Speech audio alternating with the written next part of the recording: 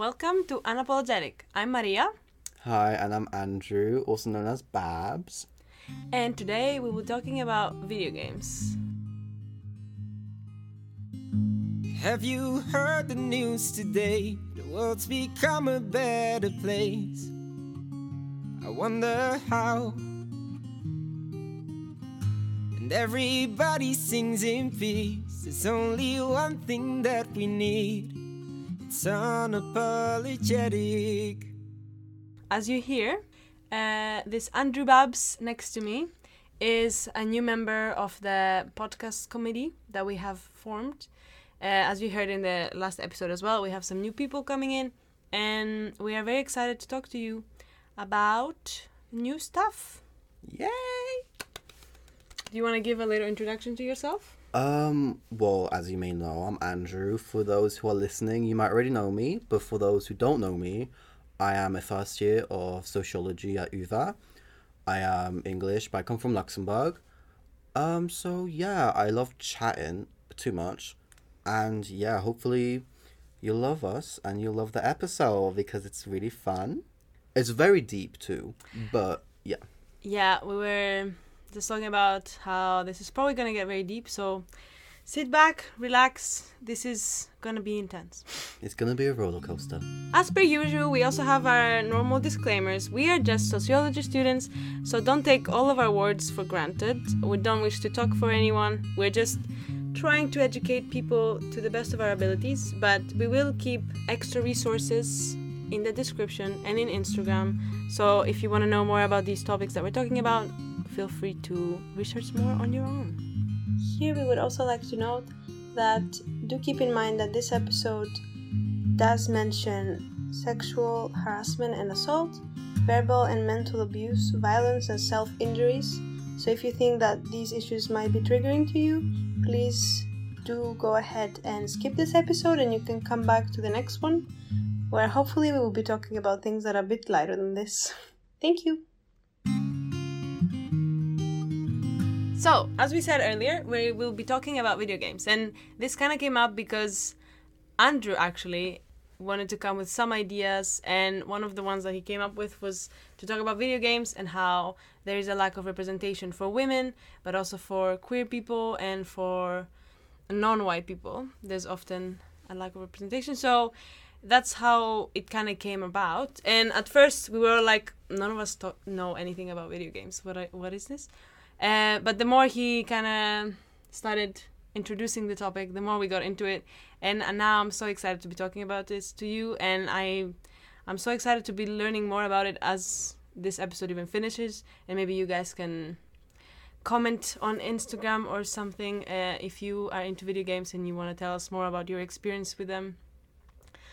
And yeah, I'm just excited to be talking about this stuff and excited to be bringing awareness to this topic because I didn't know anything about it before we started doing the research. So it's really important that we do talk about this, as we do associate certain aspects of video games to certain people and to certain genders, and this needs to be talked about and also broken down so that we can all do our part, I'd say, and embrace video games. It is a really fun source of entertainment, and it does bring a lot of good stories and a lot of good memorable moments. Yeah. So yay! So starting off, we thought we would talk about the representation in the gaming culture. And the main focus here will be on the exclusion of women, but you can take it and kind of associate it to other marginalized groups as well, I suppose. But yeah, as you said earlier, you were talking about how we have a certain idea of who plays video games.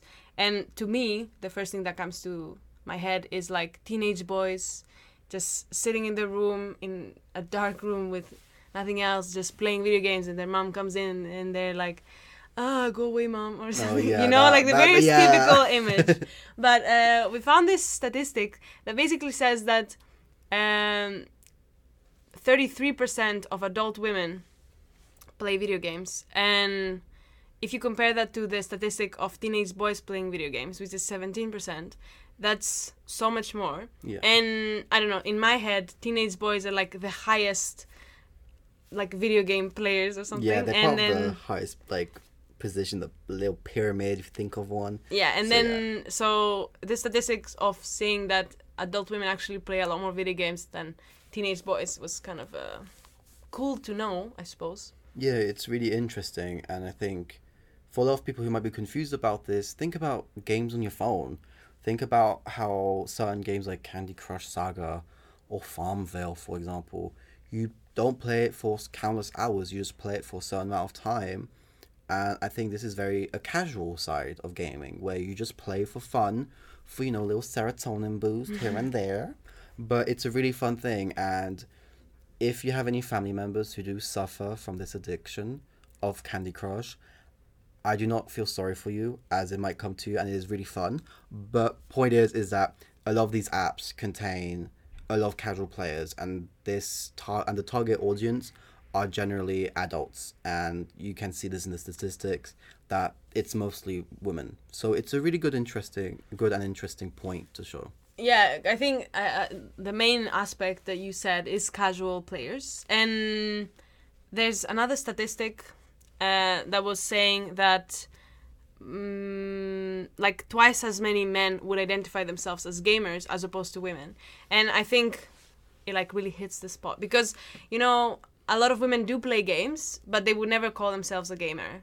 And you said that it might have something to do with not being the stereotypical white man playing video games as well. So then that can also go for other marginalized groups, like queer people would also maybe not call themselves a gamer, because even if you play a lot of games, if you're not in this like community of people making dark jokes and stuff, we'll get more into this later, then you don't associate yourself with the identity of gamer. Yeah, even myself, like I play a lot of video games, but I don't identify myself as a gamer, as I really got my own personal identity, which is obviously a queer man. But even then, it's that interesting comparison that a lot of people do identify as a gamer because of the community it has behind it.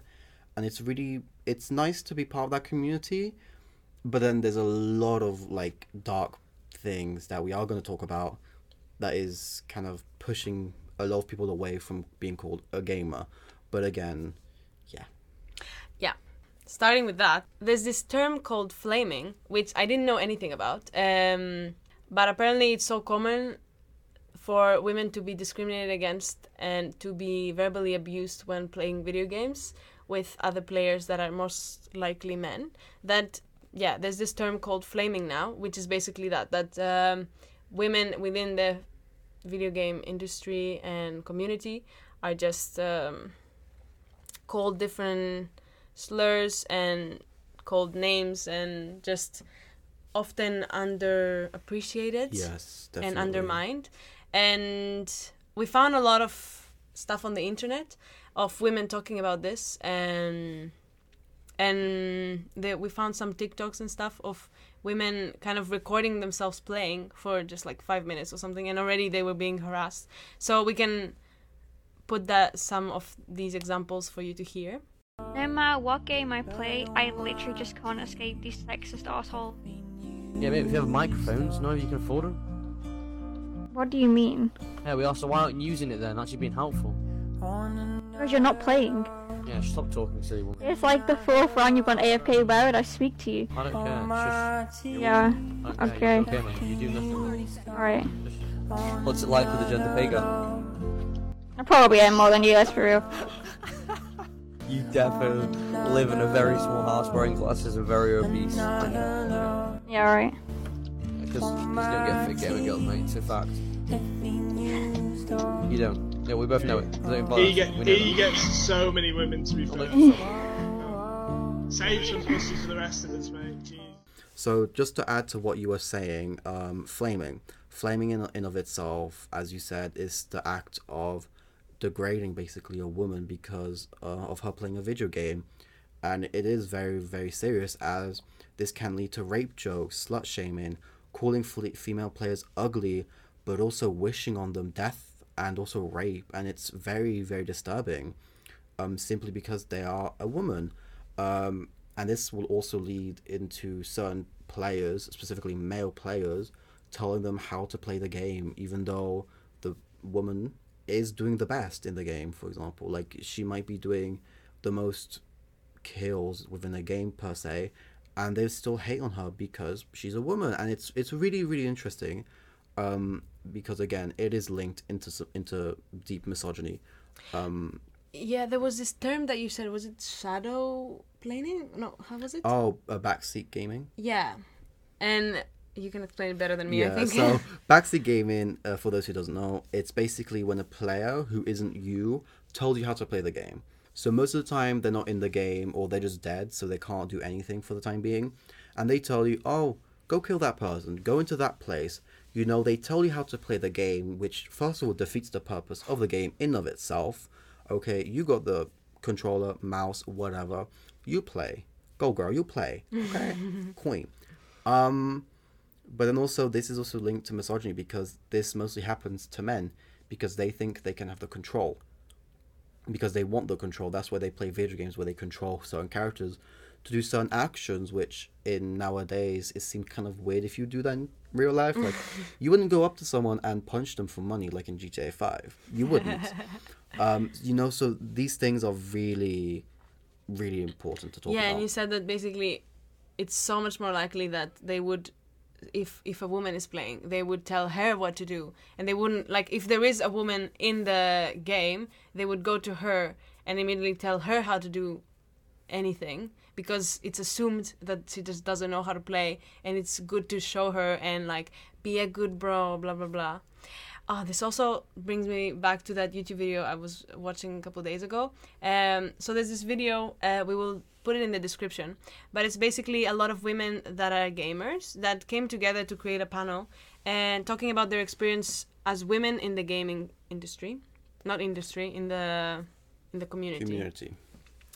And basically they were talking about a lot of things, which are all very disturbing, but one of the things one of them was talking about was the idea of being a woman in this space makes you different, obviously, as we've talked already, and it makes you very vulnerable to being used. So as it might be obvious to some, a lot of people that play video games do it because they are trying to escape something in their daily life, or they might not have the support they need in their daily life, and it's really nice to go online and find a community and a support system that you maybe can't find in real life, because you know you might feel different than other people or whatever. And you're also masked for like a certain while, I'd say, or just for a certain extent you're masked, so you can remain a lot more anonymous, which is in of itself exploited. Yeah, I think a lot of people go into video games wanting to escape something. I mean, not always, but it's nice. They go to find a community. They go there to have fun. But especially for women, we see that whenever they go into spaces and they make friends, a lot of their friends, which are male, are not actually trying to be their friends. They might want something more out of the relationship. And they go into it trying to convince the girl that, oh, they're just friends, and they help them out, and they help them in playing games. Like we mentioned, they might tell them what to do, and the girls maybe don't know as much yet, and they think, they're just so nice, they're telling me how to play the game. But they only do that because they want to get something out of that relationship. They don't do it only because they are friendly. Obviously, they can also be that way, but they do it mostly for exploitation. And this also leads into a very serious aspect of grooming. This happens a lot, especially for young players. You know, they might feel they're welcomed from an adult, and they might long for that, and they might really need that. And this can also lead to certain online friendships, but also online relationships. And this can be sometimes really dangerous, as sometimes these men are exploiting these young women, and they are specifically for nudes. And you can find a lot of this happening on, for example, on video game blogs. This happens a lot, but also online.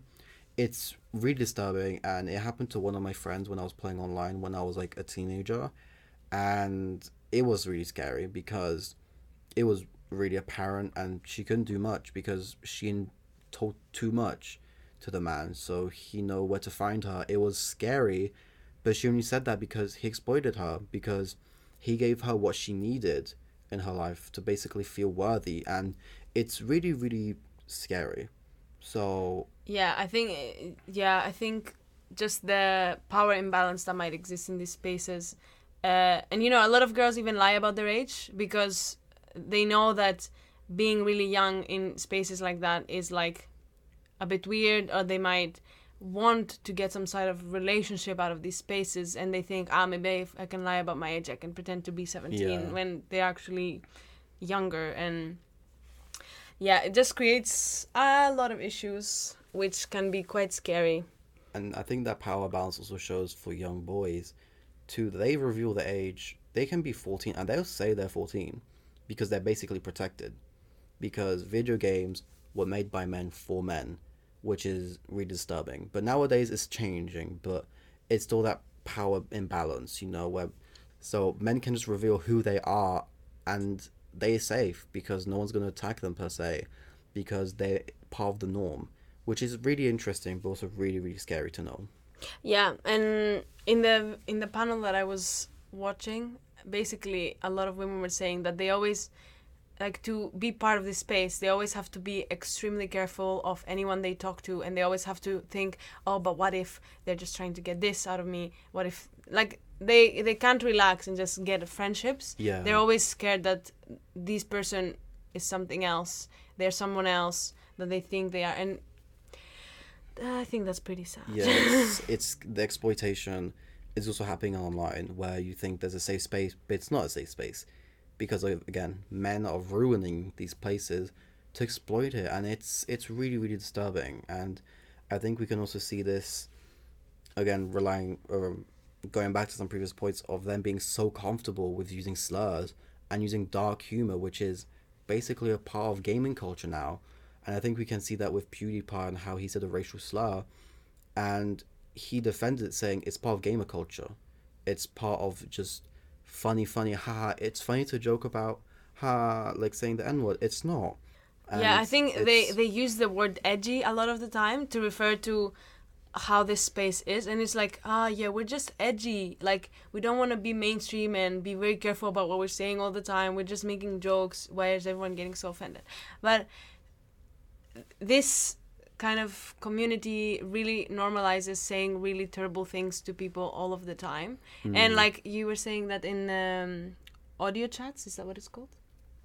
So when I was still a teenager, I was put in a group chat where people, they started sending very disturbing videos and images, and they call them memes. We all know what memes are, but still, it is still disturbing, because one of the videos I remember seeing was a man being decapitated, another one was a man jumping off a building and literally being disassembled, and I left immediately, but it still scarred me, and it still taught me a lot about the gaming industry, community, sorry, but it also shows the whole thing with young teenage men thinking that this is funny, and it basically desensitized them to these images, and it's really, really, it's very dark and it's really deep, and me and Maria right now are really like heated up about this. So yeah, it's really important to talk about and to bring awareness to. Yeah, I think it also relates, like you were saying, that there's, they live in this space, these kids, and they are kind of part of the video game culture. And as we were saying before, a lot of people go into this community because they don't have another one. And when you only exist in the space where people are using slurs every day and tell you to kill yourself, you start thinking that's normal, and that people do that in real life as well. Because if you have no support system in real life, that's all you have and that's all you know, and that can be really detrimental to people's health, to people's understanding of the world, and it can really create a lot of issues, especially with communication with other people and making relationships. Because if you think that the way to make friends and the way to communicate is to always make other people feel bad about themselves, is just the way to be, that can be really detrimental to your own health, your own life, but also the people around you. Exactly. And this also is just a greater part of the whole misogyny and desensitization that men experience in their teenage life. Because I know in my high school, like, so many people, sure, they played video games, similar ones than I did, but I never played with them because we never communicated, because their way of finding it funny was through this dark humor, whereas mine was just being crazy and also very gay. But yeah, and there's obviously this difference, and did it affect me? Yes, but also what it did to them is that when they grew up, they slowly realized that it's wrong, and you can see that yes, people do change, but the core issue is that this stuff happens because this is the only place that men feel like they can be men, where society tells them, you can be a man, just be really rude to other people that aren't like you. And it really is toxic.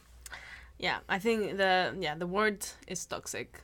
Because, I mean, obviously there's a lot of spaces that are really amazing and really create communities and people feel heard and understood by other people in these chats. But then it's important to realize that there can be detrimental effects by this anonymity and this kind of online foolery of being really kind of dark and stuff. Yeah, and I think you can mostly find these kind of communities that are really dark in multiplayer games, who are FPSs, and for those who don't know, it's first-person shooter, or you can have a third-person shooter. I think that's what you call it. Sorry. But yeah, and because in my experiences, because I play both FPSs and solo player games, or games where there's a community, and I can see there's a vast difference. People who will play solo games actually are more welcome, they're more open-minded. Take Genshin Impact, for example. There are a lot of basically players who I know who are queer, who love their characters, and it's really interesting to see that compared to other games. Sure, they might have a more diverse cast in those multiplayer games, but the community is still toxic. Yeah, because then they are able to play all together, and while they play all together, they often show a lot more rage because they think it's funny, and they, like, I don't know, showing a lot of rage will make their friends laugh about how they're being really crazy, and then that creates like a kind of cycle of toxic masculinity where you're like, oh, if I pretend I'm really annoyed, then people will find it funny and will want to be my friend, and I will show my dominance in this way, or I don't know. I'm being a bit I might be going a bit too far here, but yeah, I think you get the point. I don't think you're going too far. I think you're explaining the point in very simpler terms. Yeah. Which is amazing. And I think this also bleeds through to the whole developers and the whole basically industry that create these video games, especially with the whole sexual harassment allegations, but more specifically labor right issues, and how it especially affects women and people of color within the gaming industry. Now we're talking about the industry itself and the development of games and the behind the scenes, basically. Yeah, and I think first we can start kind of more light-hearted, even though it's not light. But... It's not light, but yeah, in the industry, there's a lot of issues with labor rights because one of the things that is kind of a norm in the industry is that, being a developer for video games it's a lot of people's dream, and they work really hard for it, and they, usually these things you only do on your own. You don't go through formal education, or if you do, it's still like really expensive or anything. But a lot of people like are self-taught, and they're really into this, and they always work really hard for it. So it's assumed that you always will do overtime, and you won't be paid an appropriate amount. But that's people's dream, so they feel still fine do it. doing it. It's crunch culture. It's the lack of diversity within industry too, where people expect you to do certain things even though you have other things to do, have a life, for example. This also happens a lot with, I know, queer developers, because obviously in the teenage times they don't have access that much to the queer industry itself, except for here and there shows. But it's still important to talk about how crunch time gets rid of that personal time, and that also leads to a lot of burnout, to a lot of slacking, I think, from companies, where they basically get rid of employees because they do nothing.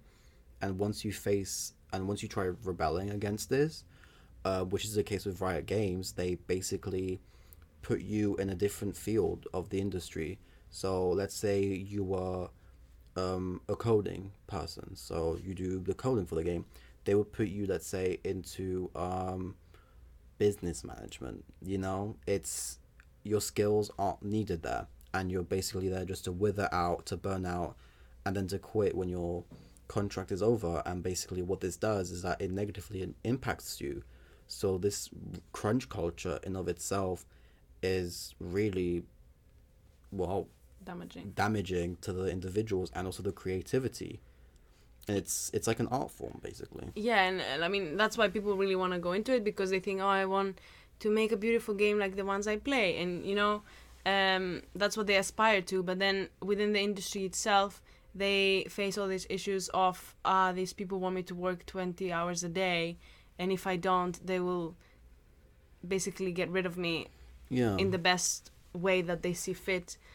They're also not compensated for their overtime. They're not, and because it's expected from them to know this, and it really is disgusting and disturbing. Yeah, I think this reminded me of the culture of working in Japan, that, it's always assumed, like, it's a norm in society that you will work as hard as you can, and that's like the epitome of what it's like to work in the world. You need to work as hard as you can because that's what makes you a good person. Yeah. And within the industry of video gaming as well,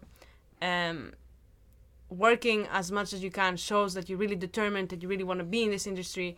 And if you don't, if you actually care for your life and your relationships and everything like that, then that's looked down upon, and you can be gotten rid of and leave the industry just because you want to have a life. Yeah.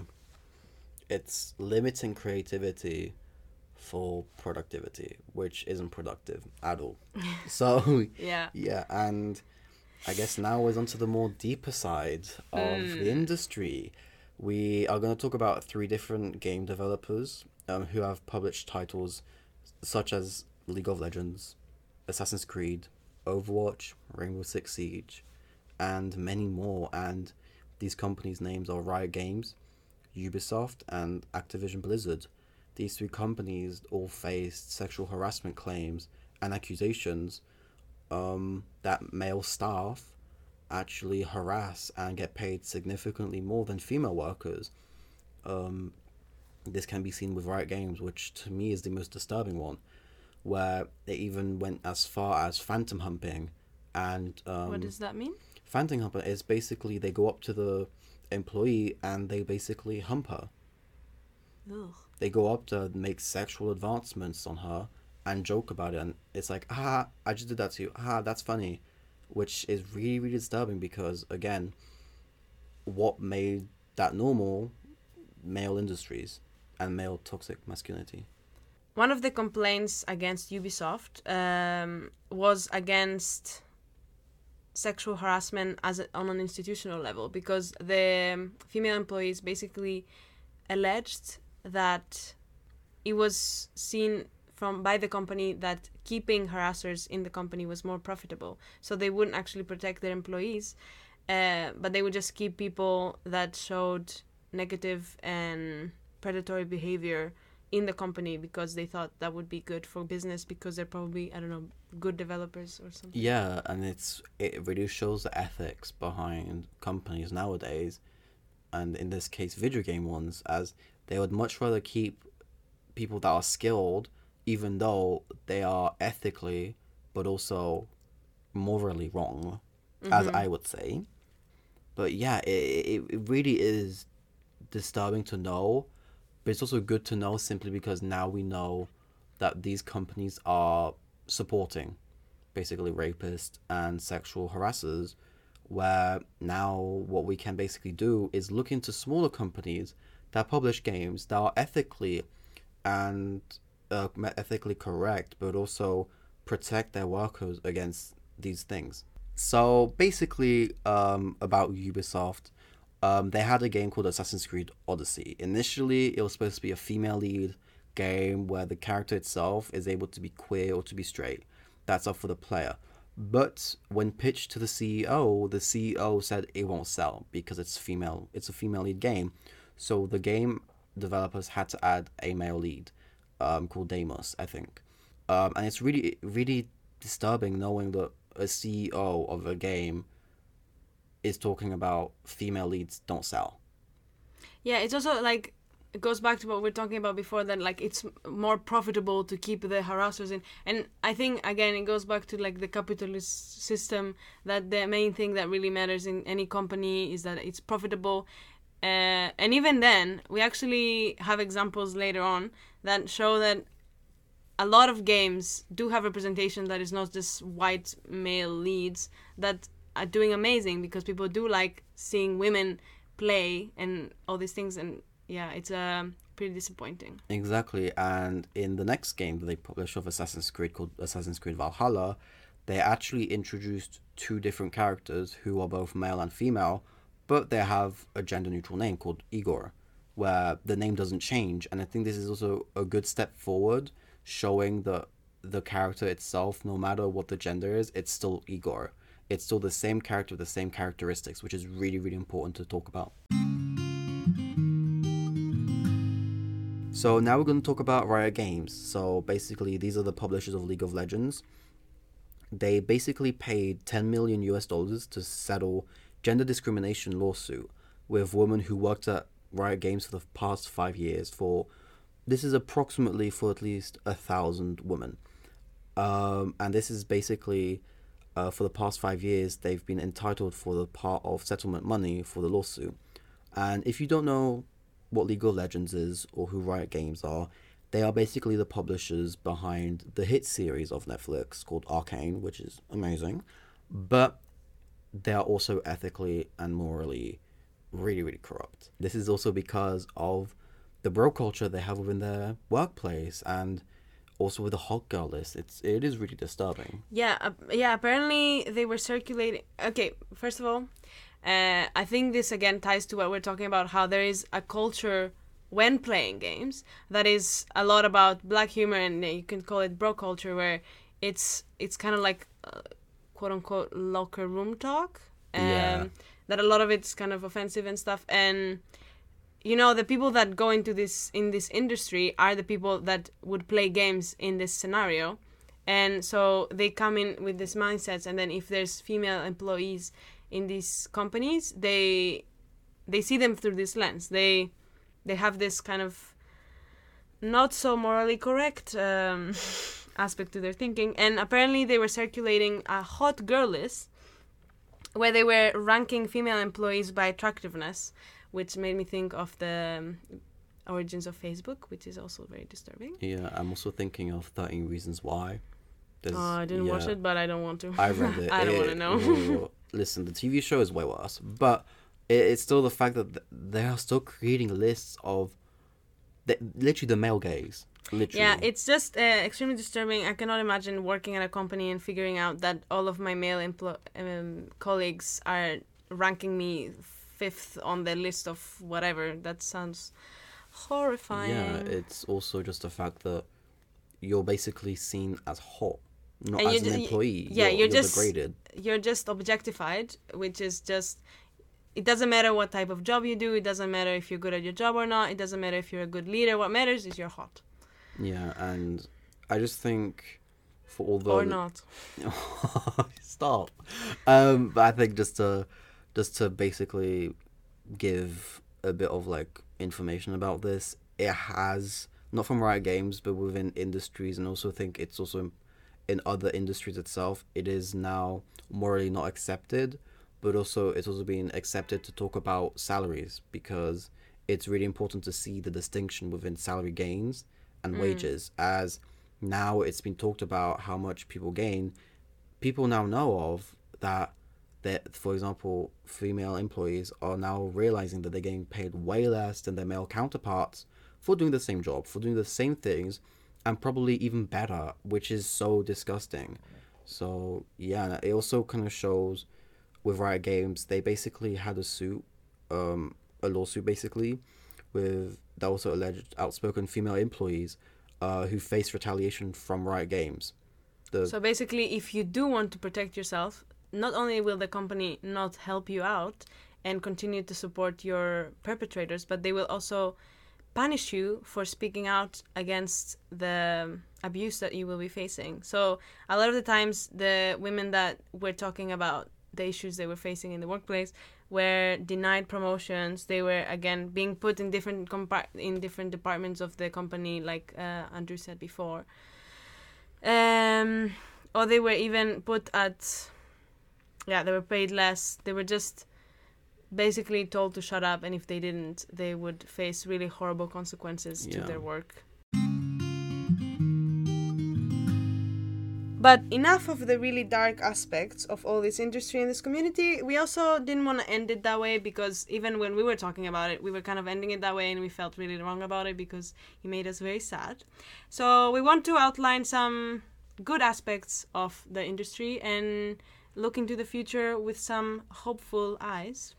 Yeah, exactly. And I think one game that does it really well is The Last of Us 2.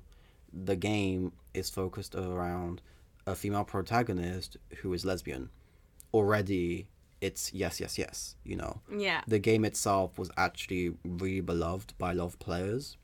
I myself haven't played it yet, but I am really interested in playing it now. I will spend my money, my hard-earned money, on this game because it really seems to me what I align myself with. So I'd love to play it. But also another game which, yes, it's aligned to the companies we just named previously, is Overwatch.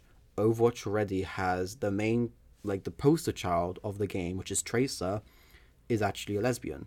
And they introduced this around Christmas some years ago, near the start of the game. And it's really important because the character itself wasn't basically made to be straight. She was introduced, or not relatively, but at the start, she slowly was introduced as lesbian. And then they did the same for another character called Soldier 76, where he is a gay male. And it's really nice to know about that, and it really shows that there's queer representation within video games, but also it's not just about queer people, it's also about indigenous people, where lately there has been in the video game Rainbow Six Siege, within this year actually, they introduced an indigenous character called Thunderbird, and they actually worked with professionals and people who are indigenous to work with alongside the character, and it's really beautiful. Even within the character design, there's so many details that you can see was made with care. Yeah, and I think talking about Rainbow Six Siege, they also had a character who lost an arm, right? So we have actual disabilities that are represented, but that also aren't treated as negative. Actually, the character itself within the game, when you play her arm, her synthetic arm, that's basically like a robot basically, is really unique as it creates more gameplay aspects. And I think this is something that's done really beautifully because the character itself, again, Rainbow Six Siege, whenever they create these characters who basically the developers are, so for example, who aren't indigenous, who aren't transgender, who aren't disabled, they actually get professionals and they actually get people who are basically who the character represents. And I find that really beautiful, you know? So, yeah. There's also a lot of POC representations nowadays. It's so beautiful and, yeah. Yeah, I recently was talking to a friend, and he had played Last of Us, and he told me that he really, really loved the show, and he told me that a lot of people... it's not a show. Game. The game. I mean, it feels a bit like a show, right? Yeah. I feel like some games like say the story so beautifully that like you do play, but there's also like aspects that feel like a show because you're following the narrative and everything. Yeah, you're embraced. And yeah, putting characters that do have a story that's not the most like hegemonic white guy goes to war type of thing really creates representation and like really makes the players understand people like that. And I think that's really beautiful to be able to finally say, I can be a lesbian. Yes. On the game. We talked a little bit about different types of games, if you're interested, that you can look into that are actually doing really well with representation and are actually trying to change the space a bit, because by introducing these characters, the conversations while playing will be different. Yes. And I think that can be already a very good step forward. And we also, like I told you, there's already a lot of women that are coming up and talking about the issues that exist already in the industry and are trying to change it. And the more awareness that exists, the better things will start to become. And even from when I was a kid, I have seen in the past couple of years that so much more women are playing games nowadays. Like, I have a lot of influencers that I follow, and in the past couple of years, a lot of them have turned to streaming. And I think it's really cool because in the past, they were all like doing makeup and stuff. And now, a lot of them are actually interested in gaming, and they go into gaming, and a lot of people watch it. And there's nothing wrong with that. And I think it's really beautiful that more and more women are able to enter this space and even dominate it in some genres. Yeah, which is honestly really beautiful. And I think, do you have a favorite streamer, by the way? I don't watch streams. What I was thinking of is this YouTuber that I used to watch. I still watch her. Her name is Arden Rose, and she plays with her boyfriend. And they play together. I think she also plays alone. But yeah, I think there's some YouTubers that I watch that just play, but I haven't really watched their streams because I don't really watch streams. But maybe I should start. After doing this podcast, I kind of want to start. Yeah, I mean, for me, my favorite one is called Dish. Mm-hmm. She does a game called Genshin Impact, and it's just so funny, so wholesome, because it's just like, it's okay. She has a frog hat. Aww. And it's so cute, and she drinks apple juice, and it's always funny, because it's like the good side of video game culture, where it's actually funny. Yeah. Where it's not mean to anyone, it's just funny. Yeah, like, you can be you can be funny. You can be funny without being horrible. Exactly. There's a lot of examples. Us. We should learn. We should learn. Okay. So just to conclude up the little episode we had, little fun thing we had, to just wrap up. So one of the first points we mentioned was the lack of diversity within the culture, within video game cultures, and especially the harassment and hate and amount of messages they get wishing negative things to them happen, especially to women that play games, and we must address it, and we did. But we'll continue to. And then afterwards, we also talked about labor rights and the issues that arise in the industry. And I feel like it was really good to look at the background, because obviously it's good to see the good of the games and how they're nice, but knowing how they're made is very important, I think, with most things in life. And then we wanted to really wrap up with all the good stuff and looking off into the future with a good, beautiful lens of good things coming. That's it. Thank you for listening to us. We're glad that you were able to join us, and we hope that you can do that next time as well. The next episode coming up will be a small mini episode about beauty and race, and we hope you can listen to that as well. And we thank you for coming, and I said that too many times, and bye. Bye. Also, don't forget to follow us on Instagram. Yeah. Do not forget. If you don't know where to find us, it's called Unapologetic. And if you don't know how to find that, go onto the SEG Instagram page and just look for Unapologetic. We're just a podcast, just chatting. So this was Andrew, also known as Babs. And this was Maria. So bye, guys. Bye. Bye.